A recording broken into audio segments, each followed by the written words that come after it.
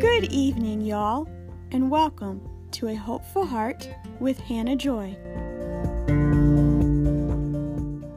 So in review of the short story I've been reading here, there is a young girl. The story started and she was 11, and the arthritis was starting to get bad for her again, but God spoke to her and she believed He would heal her, thought maybe when she turned 12, but it didn't happen. Her arthritis kept getting worse, and now she's in a wheelchair. She just turned 13 and still no healing. It's not looking good, but she is still smiling, and that's where we pick back up. When asked about her hopes and plans for the future, what she wanted to do or be when she grew up, she would tell them of her plan to attend the old Bible college in town, which they all knew was not very handicap accessible with its old steep stairs and the historical buildings. And she would speak of her calling to the mission field, to be a missionary, and she would say that she hoped to say one day that she had been to every country in the world by the time she died. These people would then look at her wheelchair in skepticism. Seeing this, she would quickly respond, "Oh, it's okay, God's going to heal me."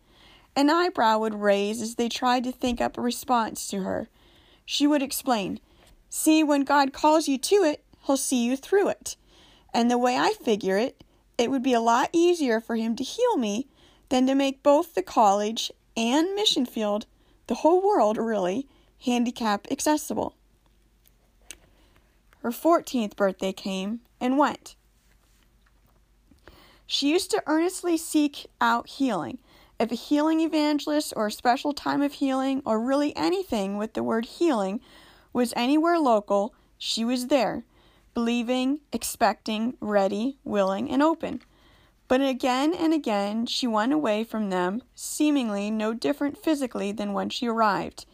In fact, if anything, she left worse mentally, emotionally, and even spiritually than when she arrived, because for her, then, she could not see beyond the physical, the obvious outward that the Lord might do. She found herself looking inward to herself, her ability to limit God. Was there sin holding her back? Unforgiveness?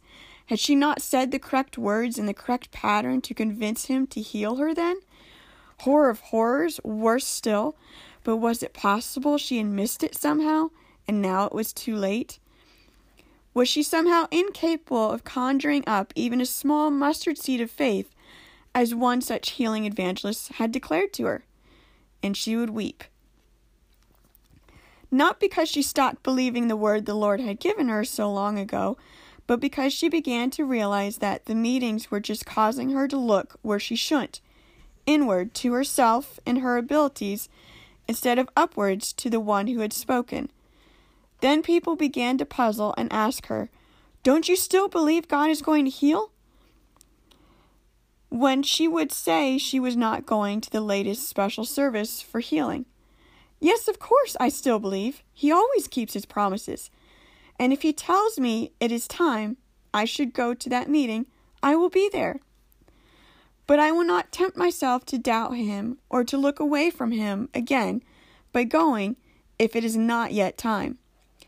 Then she would go home, and laying her head upon her pillow, she would weep, not in doubt, just in prayer, and hope that He would tell her to go to that meeting, or that place, or that visiting person, and she would close her eyes, and He would comfort her, saying, "Not yet, child, but soon." For it was not about her idea of timing, but His, and His timing is always perfect. Wow! That was a loaded section of that story. There's so much I could dissect here and add. So many verses come to mind. But mostly my mind goes to the parable of the neighbor in Luke 11:5-8, who continues to knock, to persevere, and then gets what they needed. And in the next verse, Jesus said, "Ask, and it will be given to you. Seek, and you will find. Knock, and it will be open." And then continues with illustrations of a good father.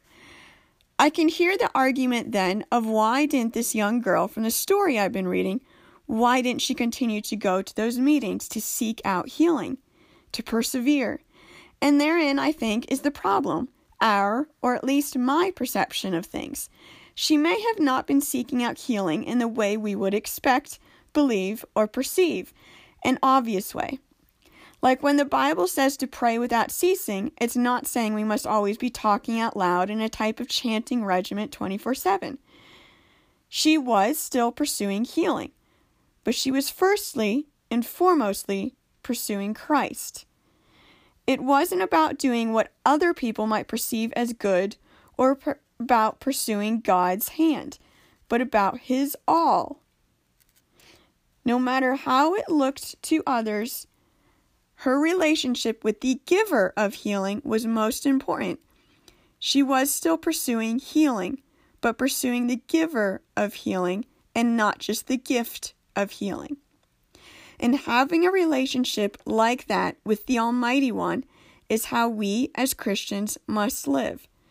In order to know day by day or case by case how we are to walk or talk or be, whether we should, like the girl used to, pursue the meetings, and if that is how we are to pursue the promises He has given us, or if, as the girl did later, we are to desist, to not attend, that we are to pursue, to persevere in another way. We must, I cannot say that enough, we must have such a close contact relationship with God that we know what we are to do, to be, to say, even in a moment's notice. What works for one person may not work for another. One person's calling or promise on their life may not be yours. Of course, everything should have a foundation and not be contradictory to Scripture. But off of that foundation, that cornerstone, realize that God, and therefore how He works in your life or in my life, or His calling or promises in our lives, cannot be put in a proverbial box. Know God. Seek God for yourself. For yourself. Matthew 6:33, but seek ye first the kingdom of God and His righteousness, and all these things shall be added to you.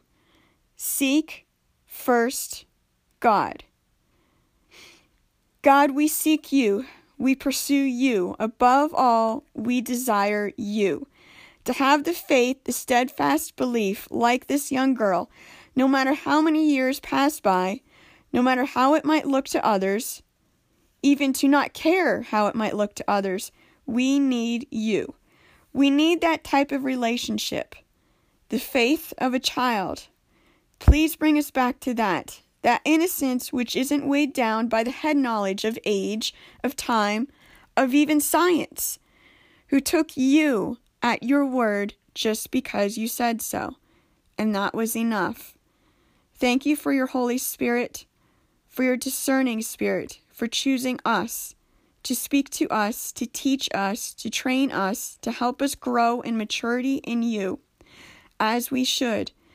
Despite, I know for myself, I can be quite stubborn. Thank You for breaking through that stubbornness and even to use it, to change it around for Your glory. I love You, Jesus. Thank You for loving me first and always. Amen and amen. As it is mentioned in Philippians, may the peace of God guard your hearts and minds in the days ahead. Until next time, be blessed, y'all.